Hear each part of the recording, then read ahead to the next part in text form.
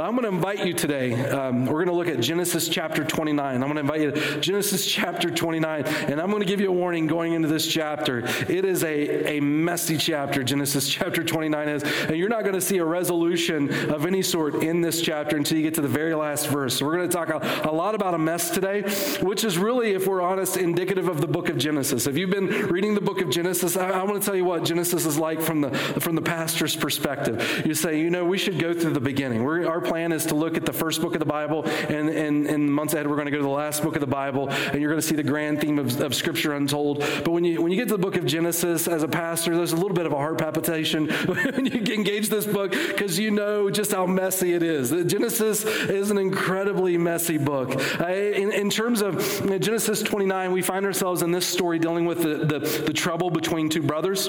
If you remember, one brother deceived the other, and the brother that was deceived now wants to kill his brother who deceived him. And so you see the problem of a brotherly relationship. And that's not the only brotherly problem that you find in the Bible, right? I mean, Genesis starts off with the first two brothers killing each other, or one killing the other.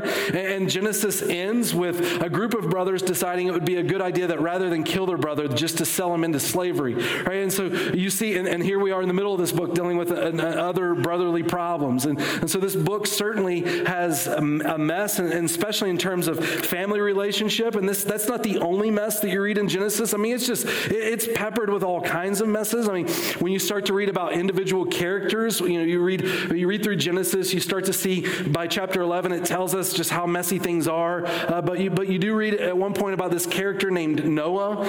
Noah was a sailor. That's probably where sailors sometimes get a bad rap based on some of Noah's behavior. Right? He didn't choose really to be a sailor. God chose that for him. But after his boat lands, the Bible tells us almost immediately, he gets wasted, drunk, passes out in nothing but his birthday suit. When he wakes up, he curses his grandson. Like, that is what do you do with a story like that, right?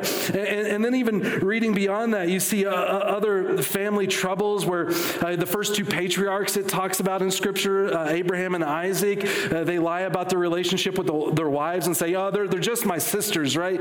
And which ends up terrible for the ladies. They get basically kidnapped by the leaders of the land where they find themselves. And Abraham even received monetary gain from this. He became wealthy because of that lie. Another terrible situation. In terms of other relationships, you see things like there's a son who decides to have we'll say an intimate relationship with his half-brother's mother. Or there's another story where two daughters decide it would be a good idea to get impregnated by their father. Or another story where you find a young lady whose husband passes away, and she decides to pose as a prostitute in order to get impregnated by her father-in-law. It's like, what do you do with stories like that, right? I get the joy of presenting the goodness of Jesus and all of that. That's what Genesis brings to us. It's a very messy story, and today's story focuses on a family that is broken and messy. And if anything,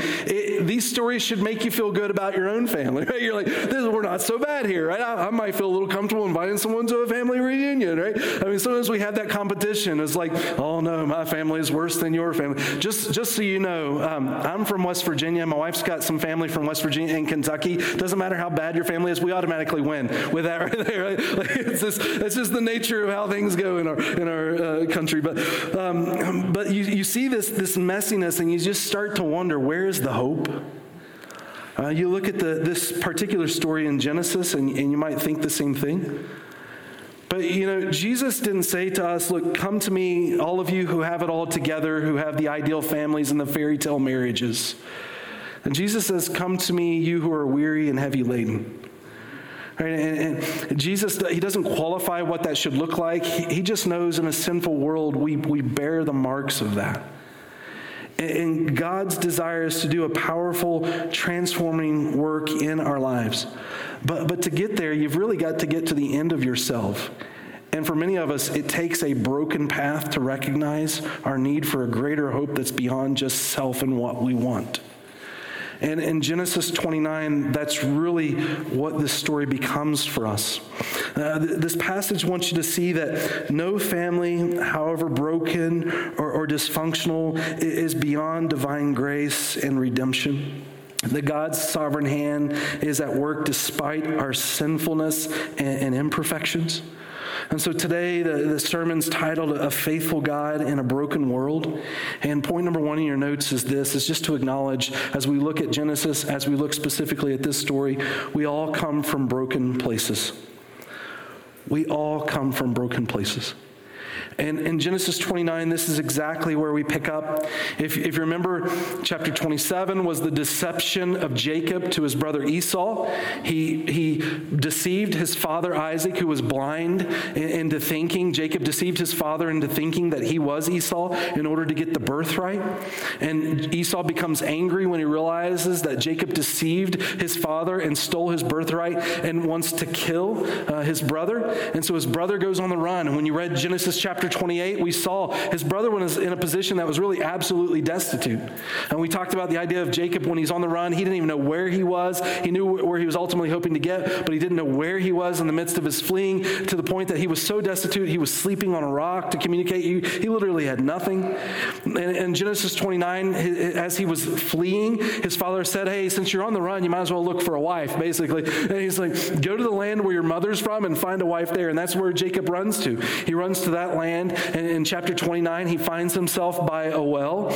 And a little bit different in his story, the first 10 verses, this is what starts to unfold. I'm going to just give you a synopsis rather than read it for time's sake. But he comes to this well and he meets this young lady.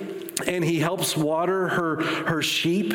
And in this story, there's something that's a little bit unique from the first encounter at this well. If you read in Genesis 24 is when Abraham sent his servant to this well, or to this land, in order to find a wife for Isaac.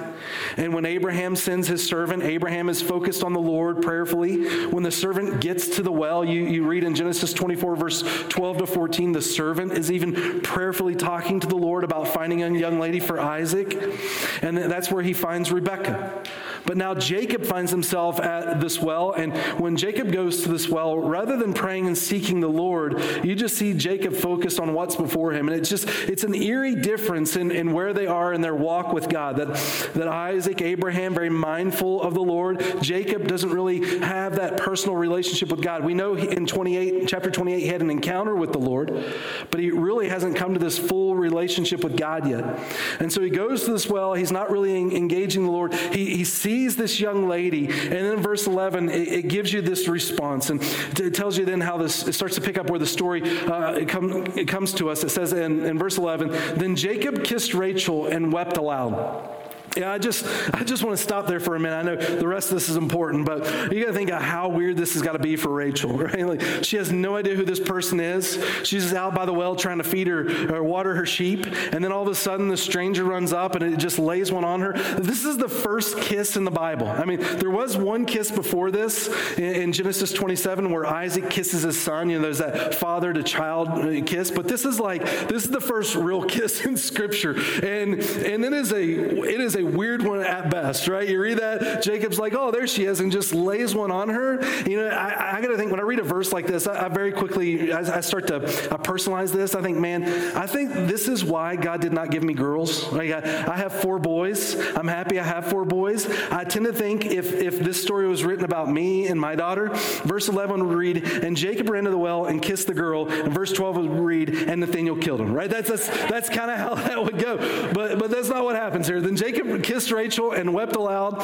Very weird. Kissing and all of a sudden crying. That's a weird dude, right? Verse 12, and Jacob told Rachel that he was her father's kinsman and that he was Rebekah's son, and she ran and told her father. Verse 13, as soon as Laban heard the news about Jacob, his sister's son, he ran to meet him and embraced him and kissed him. There's all kinds of kissing happening here. It gets even stranger, doesn't it? And he ran and kissed him and brought him to his house, and Jacob told Laban all these things, and Laban said to him, surely you are my bone and my flesh. And he stayed with him a month.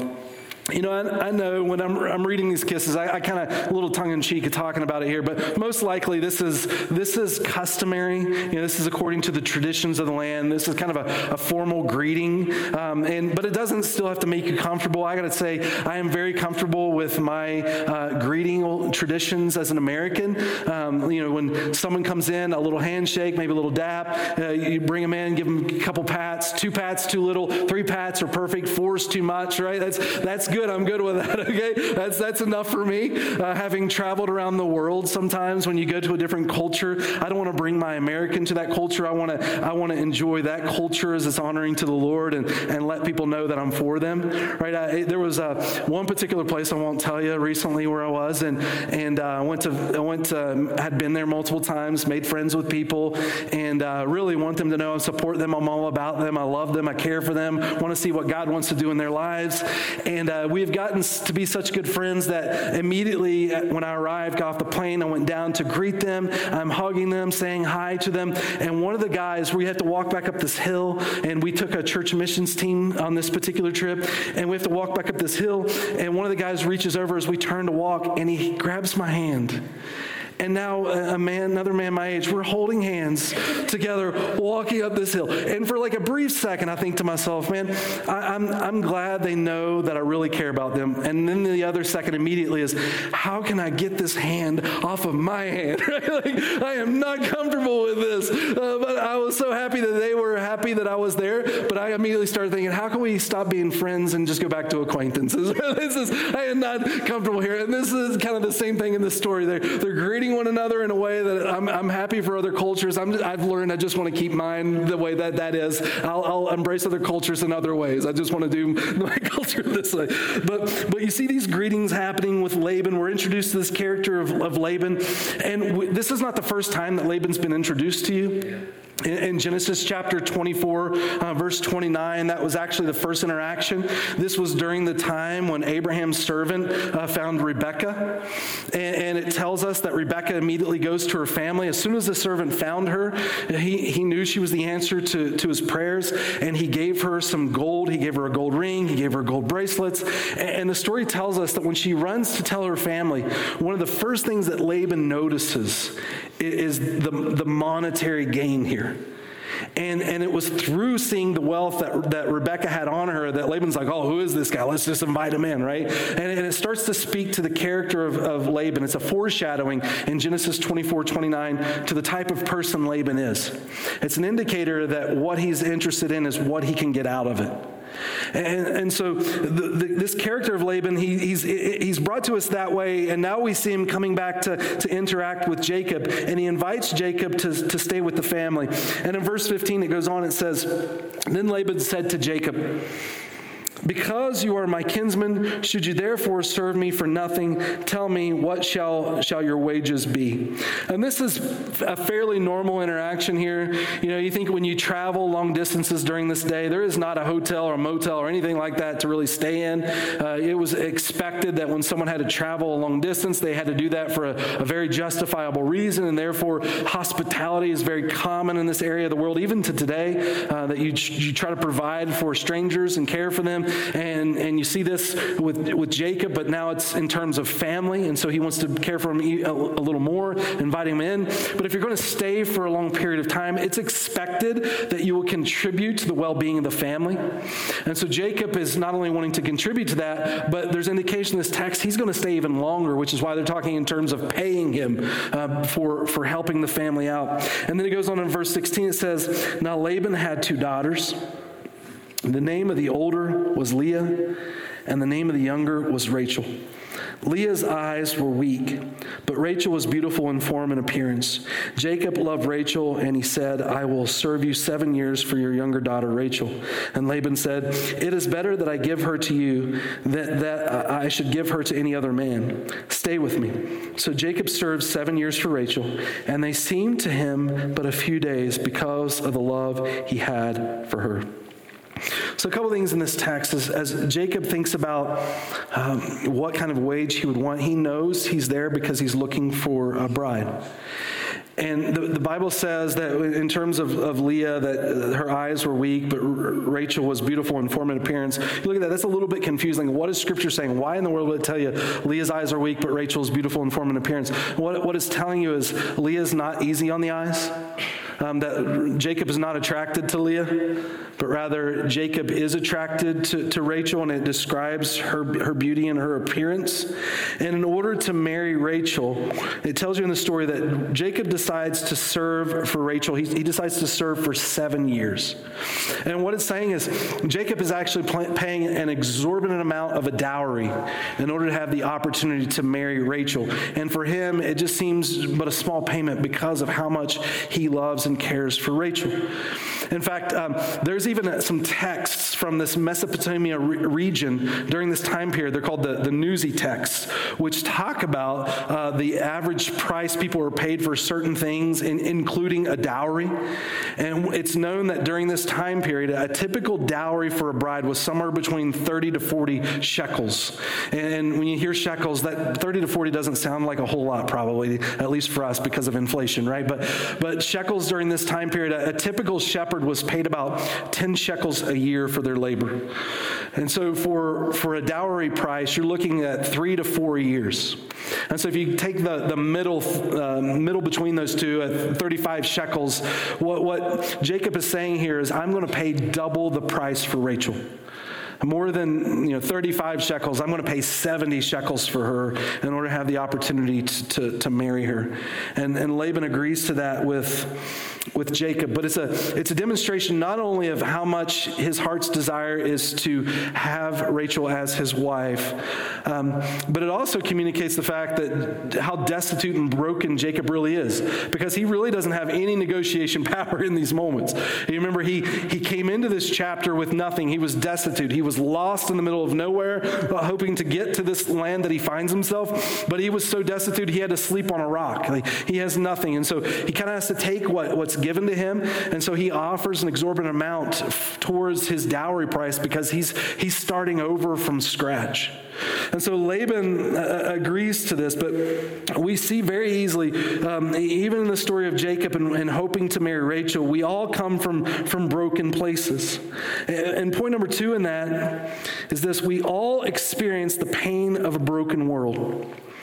We all experience the pain of a broken world. And in this chapter, you're going to see that these broken people are really coming together. And out of their brokenness, they end up using each other. That typically happens in our relationships in life, where when you get together with someone under a roof 24 hours a day, 7 days a week, you start to learn you're not as good as you thought you were. And you start to draw out from one another not only good things, you can do that, but also broken things. And those broken things can create further tension. And now when these broken characters come together, it's sort of like gas on a fire in highlighting where their shortcomings really are. And you're going to see this in Laban and Jacob and Leah as this story plays out. But in verse 20, it goes on, in the pain of a broken world, then Jacob said to Laban, "Give me my wife, that I may go to her, for my time is complete." So at the end of 7 years, it gives the indication that Laban knows it's the end of 7 years, but he's sort of slow to the wedding ceremony. And he's supposed to put on the wedding ceremony according to the tradition. And Jacob comes into this kind of a little bit frustrated. You can see by that. And this statement is a little bit crass. He's kind of blunt, like, I'm ready for my honeymoon now. That's really what he's saying in this story. She's looking forward to the wedding. I'm looking forward to my honeymoon. I want that now. That's kind of how bluntly he's putting this here. And in verse 20, so Laban gathered together all the people of the place and made a feast. But in the evening he took his daughter Leah and brought her to Jacob. And he went into her. Laban gave her female servant Zilpah to his daughter Leah to be her servant. And in the morning, behold, it was Leah. And Jacob said to Laban, "What is it that you have done to me?" Now you can imagine what a difficult morning this would have been for Jacob, right? I mean, you think of all the difficult things you've gone through in life. No one's probably had quite the shock that Jacob has.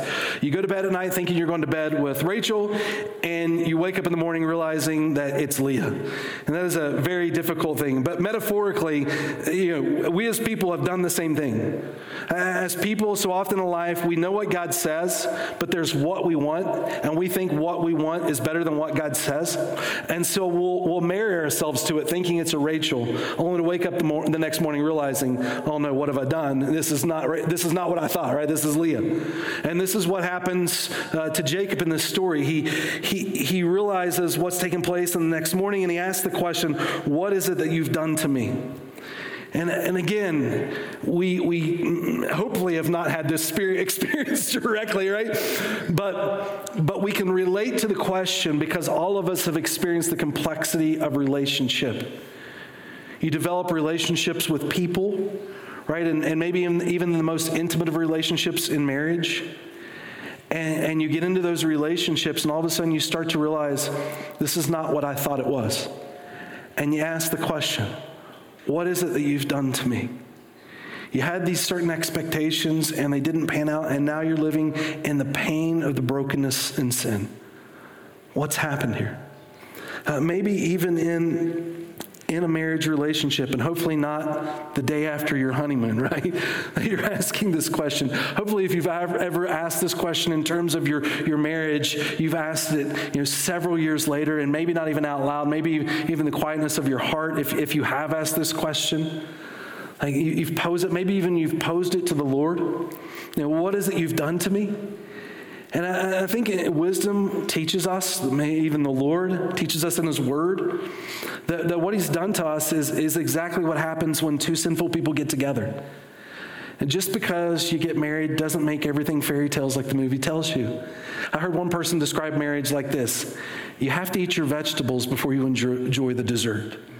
And what they're saying is, when it comes to marriage, you really get out of it what you put into it. Right? If two people are willing to surrender their lives to the benefit of one another, and they nurture that relationship in a healthy way, then they get to enjoy the dessert of it. But the beauty of marriage, the Bible tells us, God creates marriage to be a blessing. That blessing starts with the two people, right? Being willing, husband and wife, to lay themselves down for the benefit of each other, to help them become who God has called them to be. It's this idea of surrendering. Love is this unconditional, sacrificial love for the well-being of another. And through that, when those two people are blessed, the story goes that your marriage multiplies. It creates family. And through the blessing of the two comes the blessing to the family. And as the family learns to walk with the Lord, so it becomes a blessing to the community. Communities are only as strong as the marriages that make them up. And when two people learn to surrender to one another according to the way God has created us and designed us to bless each other, then you get to enjoy the dessert of that. But the reality is, marriage becomes this beautiful place of God doing a work in your holiness before Him. Meaning, one of the greatest things that God does in marriage for us is it teaches us where our own shortcomings are. Because when we're all by ourselves sometimes as people, not saying being by yourself is easy, but sometimes we have this tendency when there's no relationship we're interacting with directly, that we tend to think that we're a lot better than we really are. And we tend to think, when you're on your own or when you're by yourself and you're not engaging in any sort of relationship, I'm really loving and I'm really patient and I'm really gracious and I'm really kind. And then when you start rubbing shoulders in the mess of life with people, you start to realize, I'm not as patient as I thought I was. Screaming 2-year-olds cutting teeth tend to do that to your son. You start to recognize, I'm not as always loving, that my love sometimes it comes to an ending and I act in the flesh, and I'm not as selfless as I thought I was. And while you go through the brokenness of those relationships and you start to highlight one another's shortcomings, you realize where you need to mature in your walk with the Lord. And marriage has this beautiful way of helping us learn what it is to conform to the image of God and helping us learn how much God really had to sacrifice to love us where we were. And now we have the opportunity to do the same. And so Jacob is asking this question, what is it that you've done to me? And I think it's a very reflective question for all of us when we experience complexity of relationship. To evaluate where our own heart is and how God could be refining us in the midst of our struggle. But looking at a text like this, I know it's important to ask a few questions, right? Like not to just sweep the story under the rug and just spiritualize it or make it some metaphorical teaching related to your own life. But very basic in this question, like I want to know, like, how are you tricked? Like, how did this happen? This is a 7-day wedding feast. How do you not know that you're going to bed that night with Leah Leah instead of Rachel? How does that happen? And why would someone want to deceive that way? Why would someone want to do that? I think there's a few reasons that to defend Jacob a little bit, why he wouldn't recognize that it's Leah instead of Rachel. One is because they don't have electricity. Right? Like, if you're having a wedding celebration, they're doing this most likely at night or in the evening, and all you've got is some candles, and even that, it might be a little expensive to burn candles that long with that much light where you can tell things that well in the dark. That would be a difficult thing. And then traditionally, to be covered in a veil, you're not always going to see the bride, at the times that could reveal that you might be being deceived. And third on that, Jacob could have possibly had a few too many to drink, right? All those things are a possibility. Probably it's a combination of some of those things, if not all three of those things. But whatever the case is, Jacob doesn't realize that it's Leah instead of Rachel. And then why in the world would you deceive someone like this? And the answer is, it's really speaking to the character of who Laban is. What he's interested in is himself and how to make his life comfortable. And one of the stresses that he has as a dad is to get his daughters married off. And so because of that, because his desire is just to simply honor himself, regardless of the consequences to the relationships around him, he deceives for his own personal gain. Even in so doing, you see that he gets 7 more years out of Jacob in order to get Rachel again. And so he's thinking about possession, monetary gain, thinking that's going to bring him happiness. But what we find is it brings brokenness to his family. And you see in this next part of verse 25, Jacob confronts Laban.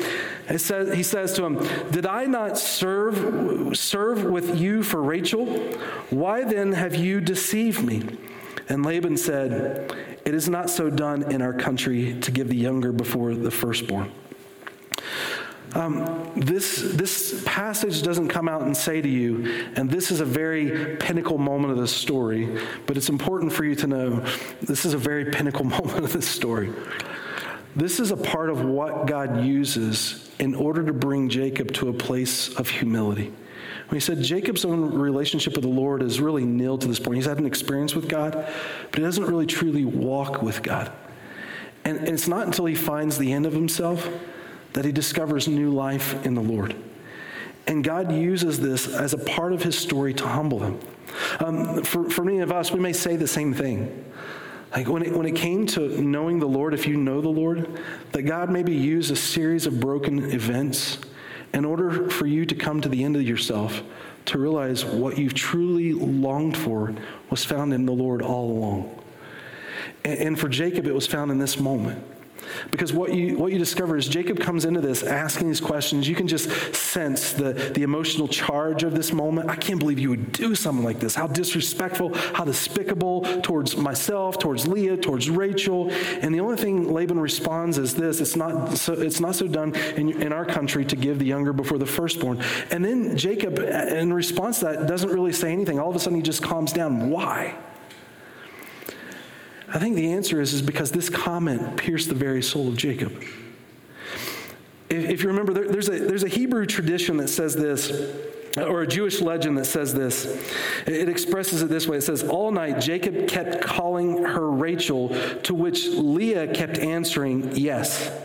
And in the morning, when an angry Jacob called Leah a liar, she responded, 'Was it not just this way that your father called out to you, Esau, and you answered him, yes?'" If you remember the story in Genesis 27, Isaac was blind, wanted to give the birthright to his son Esau. Jacob found out about it and comes into the room and deceives his father in the blindness, in the darkness, into thinking that he is Esau so that Jacob can receive the birthright. He deceived in order to receive. And now all of a sudden, Jacob's been matched. His deception has been matched by a greater deceiver. And now Jacob begins to experientially realize all the pain that he put his family through. As he has experienced the pain of this moment, he realizes his own deception has done the same thing to his family. It's why he's on the run. And this brokenness is what the Lord begins to use to stir Jacob to this place of humility that God's going to continue to work in him. And in verse 27, it goes on and says, "Complete the week of this one, Laban says to Jacob, "And we will give you the other also in return for serving me for 7 years." In tradition during this day was to have a wedding feast that took place for 7 days, and it's thought it was because it mimicked creation. If you remember in the beginning, God created male and female for the purpose of two becoming one, to multiply and bless, and God created 7 days of creation, and in that creation, it's newness of life. And so to reflect on that, they had a 7-day feast for marriage, to recognize that when a couple comes together, it creates new life, new opportunity. And so they're celebrating that here, and it goes on in verse 28. Jacob did so and completed her week. Then Laban gave him his daughter Rachel to be his wife. Laban gave his female servant Bilhah to his daughter Rachel to be her servant. It talks about these two servants in this story for future stories that are about to be told. But in verse 30, look at this. So Jacob went in to Rachel also, and he loved Rachel more than Leah, and served Laban for another 7 years. Yeah, it doesn't take a prophet or a marriage counselor to look at this and say, this is not going to end well. Right? It didn't begin well for sure, and it's definitely not going to. With a comment like Jacob loved Rachel more than Leah, that is not a healthy comment, right? By any stretch of the imagination. And both girls are not going to do well, but poor Leah certainly gets the worst of this. I mean, it speaks to the reminder of the way God created us for one man and one woman, right? In Genesis 22:24, it says, God created two to become one flesh, not three to become one. And it tells you in Deuteronomy 17:17 that a man should not marry more than one woman. If he does, that his heart will be tempted to stray from the Lord. Leviticus 18:18 even says that a man should certainly not marry two sisters. That's a no-no. And then in 1 Timothy chapter 3 and Titus chapter 1, that even in the church, it says, look for leaders that are a husband of one wife, meaning a one-woman man. They're dedicated to their spouse, indicating the importance of the marital relationship between one man and one woman. But in reading this story, not only do we see the brokenness of Laban, but my question is also, why would Leah be willing to go along with this? Why would she be an accomplice? Why would she participate? I think there's a few possibilities for that. One is she's simply just obeying her father. That was expected of her, so that's what she does. Two is she didn't like being single. She found it as difficult, and so rather than being single, she thought, I got a chance to be married. I'm going to be married, and maybe she thought it would play out better, but she didn't realize, it takes two healthy people coming at this from a healthy perspective for that to be worked out, right? You got to want to be married between the two of you in order for that to be worked out. And perhaps she thought to herself, you know what? If I can just get the opportunity, I can change them, right? There's a lot of people that think that sometimes. I can change them. And let me just tell you, that does not work out, right? All right, ladies or guys, that is not, don't expect that you're going to change anybody. Who they are is who they're going to be. And if the Lord's going to do a changing work in them, do it before you get your emotions attached to the relationship. Let God do that. You don't want to be their walk with Jesus for them. They need to have that walk with the Lord coming into the relationship, because then you know it's genuine. If all they feel is the pressure to follow the Lord simply because you forced them to, or because you've obligated them, they need the opportunity to experience the freedom of what it is to walk with the Lord on their own. And for Leah, it could have been any of those things. The text doesn't tell us, but you start to see some brokenness in her heart and how the story then begins to unfold. It says in verse 31, when the Lord saw that Leah was hated, he opened her womb. But Rachel was barren. And look at this. Now it starts to just reveal really the sorrow, the emptiness in Leah's heart. It says, verse 32, and Leah conceived and bore a son. And she called his name Reuben, for he said, because the Lord has looked upon my affliction, for now my husband will love me. She conceived again and bore a son and said, because the Lord has heard that I am hated, he has given me this son also. And she called his name Simeon. And again she conceived and bore a son and said, now this time my husband will be attached to me, because I have borne him a third son. Therefore his name shall be called Levi. what it's saying about Leah, as it's telling her story, you see this deep longing in her heart, this brokenness, this wanting to be satisfied, this wanting for really intimacy. She's saying, I just want to be seen. I just want to be heard. I just want to feel connected, loved, and appreciated. That's what she's longing for. And she's looking for this in someone else. And really what she's doing, she's hoping her achievements will be enough for someone to love her. And Leah, she finds, what we're seeing in the story, she's finding her identity in wrong places. She thought to herself, well, if I have these kids, well, then finally that will be enough and my husband will love me. So here's the big question in this text. What do you do with this mess? You think about who Laban is, a deceiver focused on his identity in his possessions and his pleasures, only to realize it's just destroyed relationship. And then Jacob thought happiness comes by going to bed with Rachel, only to wake up with Leah. And then Leah thinks that she can impress others with these achievements, even by having children, making her more lovable, only continuing to find herself empty. Counselors refer to this as the crazy cycle. The crazy cycle is where we want to feel respected and we want to feel valued. And so what we do is we end up taking advantage of each other to get what we want, because what we want is most important. And when you're in a relationship between two people, that's their worldview, how to serve themselves, how to get what they want from you, because, well, it's all about them. What happens is this crazy cycle that just goes back and forth, where you're just manipulating and using each other for your own purposes, never finding really true happiness in and of yourself, and completely isolating yourself from the relationship that you're even engaged in, to the point that it destroys it. And it's not until one person in that relationship is willing to humble themselves and rather than seek their own desire, seek God's desire, that healing truly begins, that we would find the end of ourselves. It's our tendency in reading stories like this, we look at these messy scenarios and we think, man, like, let the pastor give us a few verses, apply it like we're taking 2 pills, and the next morning we'll be okay, right? Like, we just tell me what to do to fix this so I can be done with this and I can move on with my life. And here's the problem with that.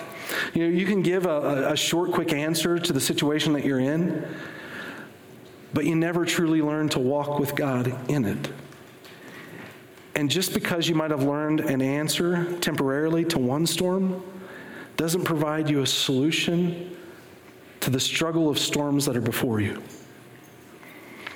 It's important not only that we see how God's divine hand works in this moment, but how God wants to continue to work in my heart through everything that I'm about to go through. And finally, when Leah comes to the end of herself, this is where really a new opportunity and new life begins. And you see this in verse 35. Let me just tell you the point, the last point here before I read verse 35, and it's this. The promises of God are not thwarted by the brokenness of man. The promises of God are not thwarted by the brokenness of man. This is so important for us, because our tendency as people is, we might read about the grace of God and think, I'm so thankful God's gracious and God's kind to me. But we can make so many mistakes in life. Sometimes we get to the place where we're like, well, I have finally crossed that point where God's grace can't reach me anymore. Right? I finally did it. I am the forever lost child. I have messed up so many times, and now I know that I have gotten to the point of no return, and that God mostly cares about everyone except for me now in this situation, because I've taken that last step where God's just going to be fed up with me because I know it. But Genesis verse 35, it really speaks the opposite of that God works in our brokenness, that God's hand is there, and that you discover that hand when you come to the end of yourself looking to him.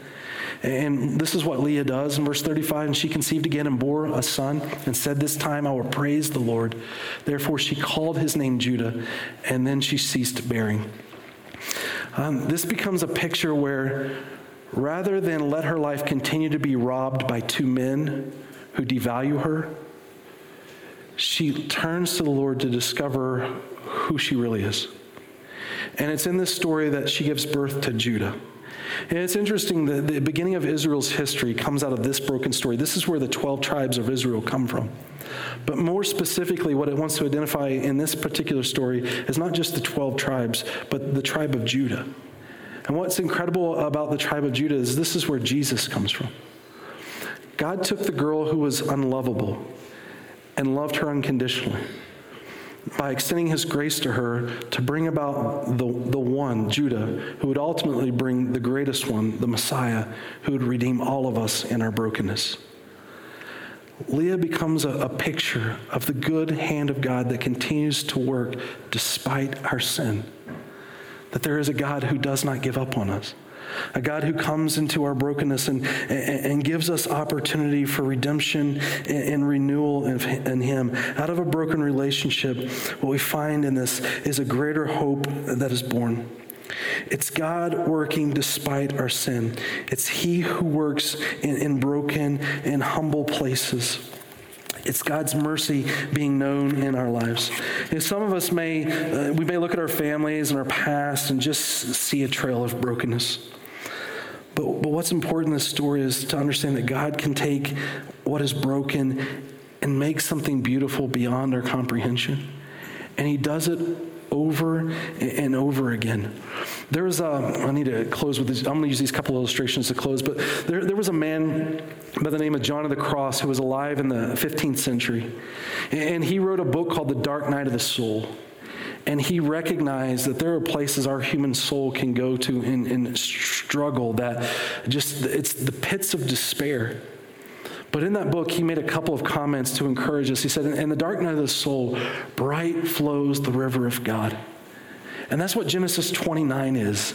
It's in all this brokenness, the human nature is like, let's just get past all that and give me a little verse to fix it and move on. But rather what God wants us to see is his good hand in the midst of all of that. That we would realize when we come to the end of ourselves in that brokenness, God is there. And John of the Cross goes on and says, live in the world as if only God and your soul were in it. Then your heart will never be made captive by any earthly thing. Like, that's really where new life begins. And that's where God gives you a radical opportunity to live for something greater. You know, I think about stories like this. I realize in our own lives, we come from brokenness. As a pastor, sometimes I getting to walk life with people, I see some things that we come from that it has the tendency to make our hearts callous and embittered, to really run away from what God wants to do. And one of the people that I love in church history that really speaks to how God can take out of the ashes and make beauty is a man by the name of St. Patrick. Just so you know, St. Patrick stands for more than green beer. I don't know when you think about St. Patrick's Day, I don't know what you think the holiday represents, but for some people it's like cabbage, three-leaf clovers, leprechauns, good luck, and green beer. Like that's as far as their understanding of St. Patrick goes. But in a redemptive sense, St. Patrick is a much greater story than that. Sorry, I just snorted. than that holiday. St. Patrick in the 5th century, St. Patrick at 16 years old, he was a part of Roman Britain, but he was kidnapped as a slave at 16 years old and taken to Ireland. And he served there as a slave for 6 years. And finally, after 6 years, he found a way to escape. He ran to a harbor. He was able to jump on a ship. It took him back to his homeland. And during his time in slavery, though, when he was broken, it was during that time he came to know the Lord. And when he came back to his homeland, he then went on to seminary. And in studying in seminary, he went on to become a pastor. And at 40 years old, he decides that the Lord wants him to go back to Ireland. He goes back and ministers to the very people that put him into slavery. How in the world does a person do that? In the midst of brokenness, when your heart should be calloused towards any people group, it's that group. And yet he goes back. And when he ministers there, the history tells us there's 150 clans in Ireland. By the time of his death, over 40 of them, the majority of them have become Christian within 40 of those clans. There was over 700 churches started, thousands of pastors, tens of thousands of people that came to know the Lord. It was remarkable what God did, not only in him, but also through him. And people look at that and think, how could you do that? I think in your own lives, the things that you've gone through. You could have been treated by a certain people group in a way that you didn't like. You could have been lied to, had a belief that, you just feel so irritated that you embrace something, and now here you are trying to walk with the Lord, and your heart can become callous. How does it change? I think the answer is very simplistic. Not that the journey is easy, but the answer is simplistic. And it's really when we start to come to the end of ourselves to see the goodness of who Christ is. And in John 17, when at Jesus' high priestly prayer for us, he acknowledged in this high priestly prayer, for you and for me, at the end of verse 24, he talks about the love that the Father has for him before the foundations of the world. Meaning the triunity of God experienced this beautiful relationship, love before anything else existed. Now the love birthed all of creation. Before the foundation of the world, the Father and Son in perfect relationship with each other. And then Jesus says this at the end of John 26, that the love with which you have loved me may be in them. Meaning what Jesus' prayer is the love that Jesus experienced with the Father would be the same love that you would experience in your relationship with God. Because when God sees you, he sees the perfection of Christ. So for us, when we ask the question, like, how does a heart not go callous, but understand what God desires to do as we come to the end of ourselves? One, we see the value of who we are from the Lord's perspective, that he pursued us in our brokenness, that he loved us, that he gave his life for us. And in so doing, we begin to realize that we can respond by glorifying him, that not only do we receive his love, but it fills us up, and then we have the opportunity to return that love. And as we grow in that relationship with the Lord, we realize that that same brokenness that he redeemed us in is the same brokenness that he wants to redeem in everybody. He wants to renew and restore what's broken in our lives. And it starts to make our hearts, as we realize how much a holy God had to pursue to find us in our own brokenness, it starts to make our hearts sensitive to the brokenness of people around us in order that we may minister to them. But it all begins with this in Genesis 29, that in the midst of the mess, we find the end of ourselves so that we can find the beginning of a beautiful walk in the Lord. This message has been brought to you by Alpine Bible Church in Leah, Utah. If you'd like more information, please visit us online at alpinebible.com.